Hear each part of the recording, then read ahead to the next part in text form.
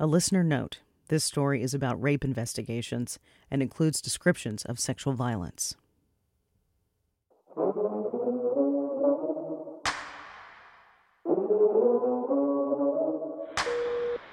911 operator, where is your emergency? My heart felt like it was sitting outside of me. Listen to me. I understand you're hysterical. He's already like, yeah, we don't believe you. There was a detective that wanted to talk to me. That's not the time necessarily to do a detailed interview. Like, no way, no how. I am not talking to another guy. I'm not talking to those guys again. I do not believe that is a fault of the Louisville Police Department for honoring her wishes and not going in and collecting that. This is Dig, a podcast from the Kentucky Center for Investigative Reporting and Louisville Public Media. I'm Eleanor Klibanoff. Back home in Valparaiso, Indiana, Jen Sonato is familiar with the criminal justice system. Her good friend is married to the police chief. She knows a bunch of lawyers around town and is friendly with a judge. So when she reported a rape to the Louisville Metro Police Department in January 2018, she thought she understood how the system would work. Her first interaction with the patrol officers shook her. But then the process started to go the way she expected. Her case was assigned to a detective, Lindsay Lynch. 2 weeks later, Jen made the 4-hour drive back to Louisville for an interview with Lynch about what had happened that night. A few weeks later, she drove 2.5 hours to Indianapolis to meet Lynch to review a photo lineup.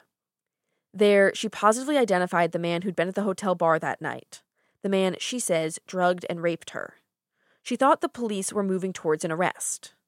But then, Jen started having trouble getting answers from Lynch. I just felt like I wasn't in the loop on anything, like I was bugging them. And then another phone call, I was like, how come like my blood tests aren't done? Like, how long can I expect for this? You have to understand, you're not the only case, and this is how it goes, and we don't put anybody in front of anybody else. And I'm like, I'm not asking for that. I'm just wondering. Jen says she had one phone call with Lynch where the detective told her vaginal lacerations can be caused by tampons.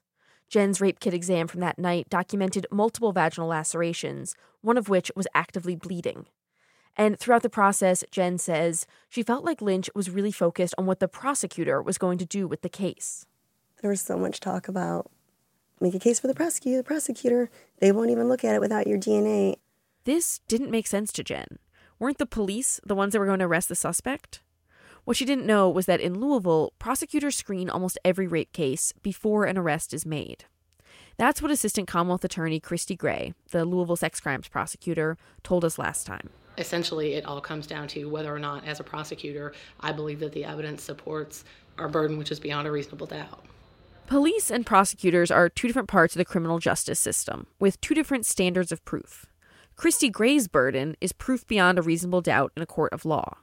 But police only need probable cause to make an arrest.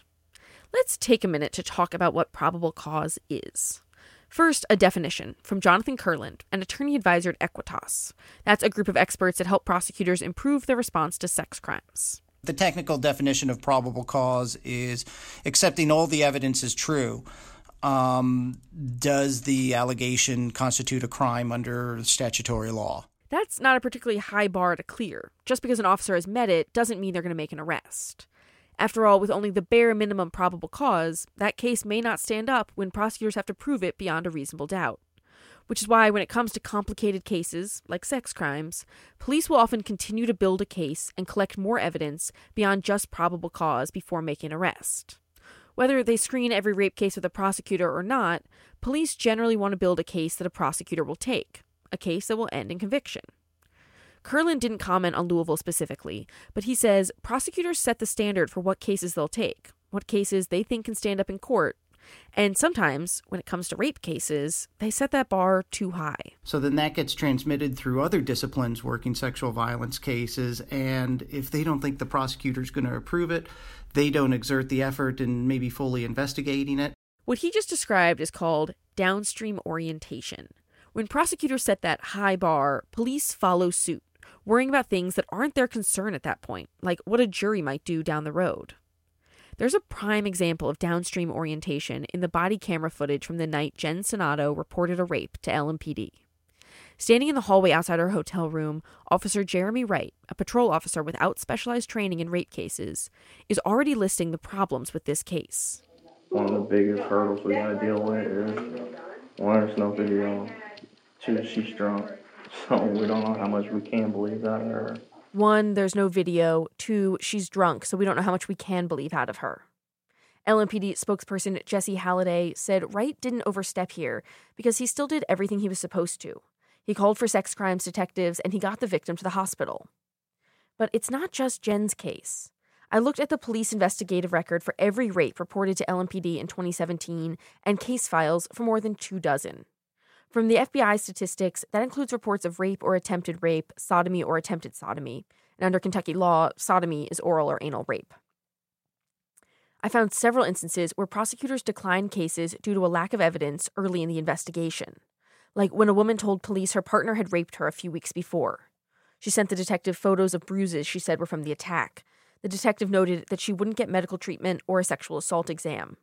The file shows no other investigation before the detective screened the case with the prosecutor, declined due to a lack of evidence. In one case, a 17-year-old told police that a friend strangled and sexually assaulted her. She texted the friend the next day and told him she'd repeatedly said no, but he, quote, did it anyway. He replied with a long, angry text denying that he raped her. The detective never interviewed the suspect and, in a note to the prosecutor, said the victim didn't get a rape kit exam. Of course, a rape kit would only have shown whether sexual contact occurred, something the suspect already admitted to in text messages. It would not have proven whether or not she consented. Still, the prosecutor declined the case, so the police didn't make an arrest. Lieutenant Shannon Lauder, head of LMPD's Special Victims Unit, strongly disagreed with my review of these cases. If it's a case that needs to be screened by a prosecutor to determine whether or not to move forward with charges, then it's done at the end of the investigation, typically. I mean, we have reviewed case files where only the victim was interviewed, the suspect was never interviewed, no other investigative efforts were sort of undertaken, and then the case was screened with a prosecutor. I'm not going to allow you to act like my detectives are not thoroughly investigating cases because it's going to sound good for your article. That's reckless of you. It doesn't serve victims for you to say that, and I don't appreciate it. My detectives do a thorough job.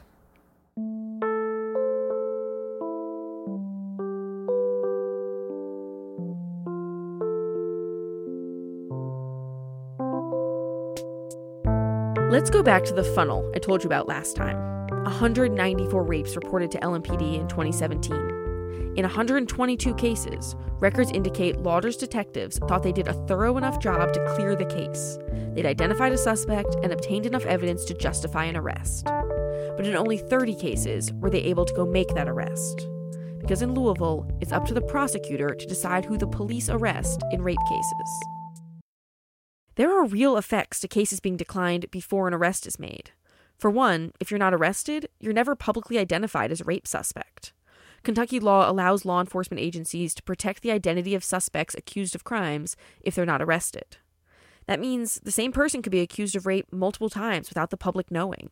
Or it could be someone you know, someone you might be inclined to trust. I think a lot of victims feel like they need to, if they can't get this perpetrator off the street, at least they can notify others that this is a dangerous person. Eileen Rechtenwald is the executive director of the Kentucky Association of Sexual Assault Programs. She oversees the state's coalition of rape crisis centers. Even if they don't get convicted, at least their name was in the paper, and perhaps it wouldn't be a good idea if you were considering dating this person to date them. And also, if no arrest is made, the prosecutor never has to meet with the victim. Under state law, victims have a right to be consulted by prosecutors if their case is going to be dismissed, but only once it's been indicted. No arrest means no indictment, which means the prosecutor doesn't have to meet with the victim before declining the case. That's how victims like Jen Sonato are left in the dark, trying to convince an unseen prosecutor who they never meet that their case is viable. A prosecutor who isn't just deciding whether to prosecute, but even whether the police make an arrest. I felt like the prosecutor was the Wizard of Oz. In March 2018, Jen sent LMPD detective Lindsay Lynch an email. In the email, Jen asked Lynch what she'd meant when she talked about the Commonwealth wanting a really strong case to justify moving forward. Lynch said Jen must have misunderstood. Once they had enough evidence for a judge to sign a warrant, the police would gladly go pick the guy up. Lynch gave someone else a more accurate picture of the relationship between police and prosecutors. The suspect. My name is Lindsay Lynch. I'm a detective with Louisville Metro Police Department. I got the audio of this phone call and many of the documents you're hearing about in this reporting from Jen's lawyer, who got them through a subpoena. Jen is currently suing the Marriott and the man she accused of rape in civil court. She alleges that the hotel was negligent in overserving her and by failing to follow up on a noise complaint from a neighboring room. In court filings, the hotel denies negligence. A lawyer for the hotel did not return requests for comment. She also alleges that the man committed battery and inflicted emotional distress. In court documents, he denies raping Jen. His lawyer declined my interview request on his behalf and said he maintains the encounter was consensual. He hasn't been charged with a crime, so we're not naming him here. That's also why you won't hear his voice in this call from July 2018. That's 7 months after Jen's initial police report and 6 months after she picked him out of a photo lineup. Up until this moment, he has no idea he's the main suspect in an ongoing police investigation. So, okay, there's a female named Jen Sonato who says that she met you at the hotel bar there. Do you remember this at all? He says he might have met someone. Can you tell me what happened?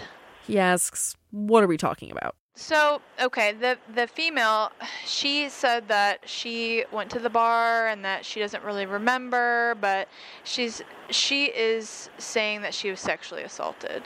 He insists nothing like that happened. Well, so I was hoping that you could tell me what did happen. He confirms that he met Jen. He says she was very flirty, pursuing him.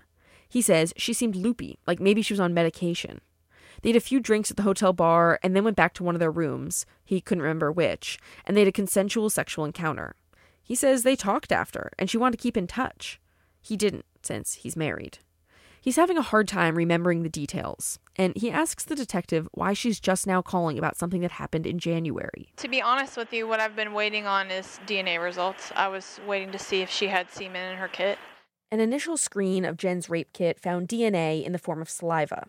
At the time of the call, Lynch doesn't yet know whose. There was no evidence of semen. Lynch tells the suspect that.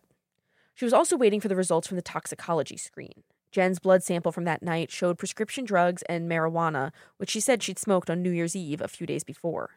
There was no evidence of date rape drugs, although the lab didn't test for at least one drug commonly used to facilitate rape, GHB, which can cause feelings of euphoria, increased arousal, memory loss, loss of consciousness, and hallucinations. Several experts told me that many date rape drugs leave the bloodstream quickly, so quickly that a positive test confirms drugs, but a negative test doesn't mean they were never there.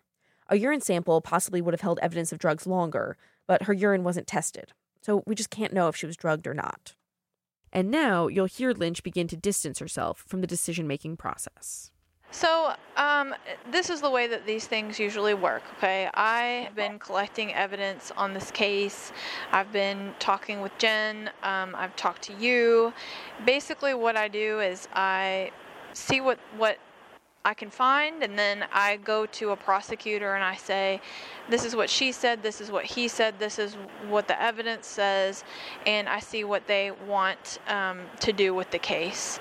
I don't know that anything will come of it. I don't know what's happening. It's really up to them. She asks the suspect about Jen's claim that there was more than one man in the room that night. He strongly denies that. So Lynch floats a new theory. I'm not positive that something didn't happen after she left your room. In her first phone call with the suspect, she's telling him someone else may have raped Jen after he had consensual sex with her. He says that's what he was wondering too. Or she suggests maybe nothing happened. Normally, especially in cases like this, we need something that proves that there was a crime. And I'm not sure that we have met that. There was limited physical evidence collected from the hotel. The police didn't do any other investigating that night. They never interviewed Jen's niece, who she first told about the assault, the bartenders at the hotel, or the person staying in the next room who called in a noise complaint. And in their first phone call with the suspect, 7 months later, they apparently gather no new details worth following up on. Because the very next day, Lynch is calling him back. Okay, so I just got off the phone with the Commonwealth's attorney, Christy Gray, and she and I both are under the impression that we do not think that it is a good case. He jumps in, "Oh my God, thank you." He sounds jubilant. Lynch is telling him that she and the prosecutor have agreed. This is not a good case to try. He talks about how this could have been much worse for him. He says he's glad the detective was honest and cool. Lynch asks for his DNA so she can see if anyone else's DNA comes back in the rape kit. He agrees, and then he says he wants to buy Lynch a cup of coffee. She laughs and says, "I'll be the one with a swab in your mouth." He asks if he's off the hook. She says yes. By July 2018, everyone, the police, the prosecutor, the former suspect, are on the same page about that. Everyone except Jen Sonato. No one told Jen. Meanwhile, Jen continued to email and call the police department asking for updates. She sent them information she found about the man from her own research. In November 2018, LMPD victim advocate Nicole Carroll emailed Jen, telling her the investigation was ongoing. She wrote, "The Commonwealth's Attorney's Office does not review cases until the DNA results come back." She does not tell Jen that, 4 months prior, Gray and Lynch had decided this was not a good case to try. A lot of this process struck me as odd, waiting 7 months to call the suspect and then telling him right off the bat the name of the woman and what she was accusing him of, even floating the theory that maybe someone came in after he left and raped her. But I'm not an expert, so I called one. This is Liz. Hi, Liz. It's Eleanor Klibanoff. Elizabeth Donegan ran the Austin, Texas Sex Crimes Unit for 10 years. She now works as a national consultant, helping police departments improve their response to sex crimes. She's also running for sheriff in Austin, so she's a little busy. We played phone tag for a few days before connecting. Hi, Eleanor. Oh my God, you're a real person. I am a real person. I am so glad we can finally connect. I asked Donegan about how detectives should approach a suspect interview in a rape case. In these particular crimes, you have to be smarter than your bad guy. She recommended starting with a pretext phone call if possible, having the victim call the suspect while the police monitor, or having the detective reach out for a different reason. If not that, she said, at least don't lead with the fact that he's been accused of rape. That's not the appropriate way to do an interview. You don't, show your hand. You want to see what can you tell me so that you can utilize that information to poke holes in their story. What admissions can you obtain from your perpetrator that's going to help you further your investigation? Donegan said the detective gave up a lot of leverage when she told the suspect there was no semen in the rape kit. She said it sounded like the detective was treating the interview like an item to check off her to-do list before closing the case. Donegan knows something about what we're talking about here. She helped build the Austin Police Department into a national model for its response to sex crimes. But then, in 2011, she said a new supervisor asked her to go back and see if any of her department's suspended cases could be cleared by exception. And I said, if we could have done that, we would have done that. And I didn't do anything because there was nothing to be done, and what they were doing was wanting me to change the closure so it would affect the stats at the end of the year. Donegan refused to change the cases, and she was transferred out of the department. But now, a group of women have sued the Austin Police Department and the district attorney's office, alleging that their cases were mishandled. A state audit found that the Austin Police Department improperly cleared rape cases by exception. The police department agreed with those findings and has ordered a third-party audit to look more deeply at the issue. The FBI has really firm guidelines for how to clear a case by exception, according to its Uniform Crime Reporting Program, the UCR. Either you abide by what the UCR lays out as what is needed to clear a case exceptionally. There's no wiggle room. Donegan said rape cases often get mishandled, not because the detectives don't want to do a good job, but because these crimes aren't always a priority for police departments. As an example, she questioned why the interview with the man Jen accused of rape happened over the phone. She said a face-to-face interview is far preferable to assess whether a suspect is being truthful. I told Donegan the suspect lives out of town. She said they should have flown the detective there. This is a potentially drug-facilitated sexual assault. Why were you not affording our investigators the opportunity to interview this guy? If it was a homicide, we would. A few weeks after interviewing the suspect over the phone, Detective Lynch did get a face-to-face meeting with him when he came by the police department to give his DNA sample. Lynch didn't ask him any questions. She didn't try to get any more details about that night. He said, I don't even want to get into it. So, she didn't. Next time on Dig. Honestly, I think there's a strong likelihood that cases get screened out and they go on to reoffend, and we don't ever know about it. Dig was reported by Eleanor Klibanoff, edited by Kate Howard, and produced by Laura Ellis. Jake Ryan and Alexander Kanik contributed to the reporting. Kojin Toshiro created our theme music with assistance from Ryan Marsh. Photos by Tyler Franklin and illustrations by Carrie Newmeyer. We received support for this project from the Solutions Journalism Network, a nonprofit organization dedicated to rigorous and compelling reporting about responses to social problems. Special thanks to Catherine Winter, Erica Peterson, Ashley Clark-Thompson, and Jonice Franklin. See the photos and documents behind the story at kydig.org. From the Kentucky Center for Investigative Reporting and Louisville Public Media.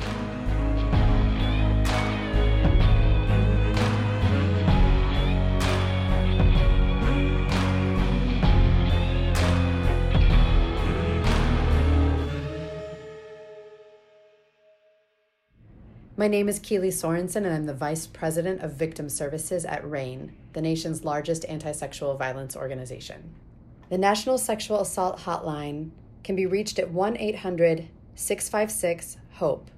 The goal of the National Sexual Assault Hotline is really to help survivors and their loved ones learn more about sexual violence and take the next steps that they feel ready to take in their healing journey. What we want people to know is that if you or someone you know has been affected by sexual violence, please consider reaching out to the National Sexual Assault Hotline. We operate 24 hours a day, 7 days a week, both online and by telephone. 1-800-656-HOPE. We are here for you and we believe you.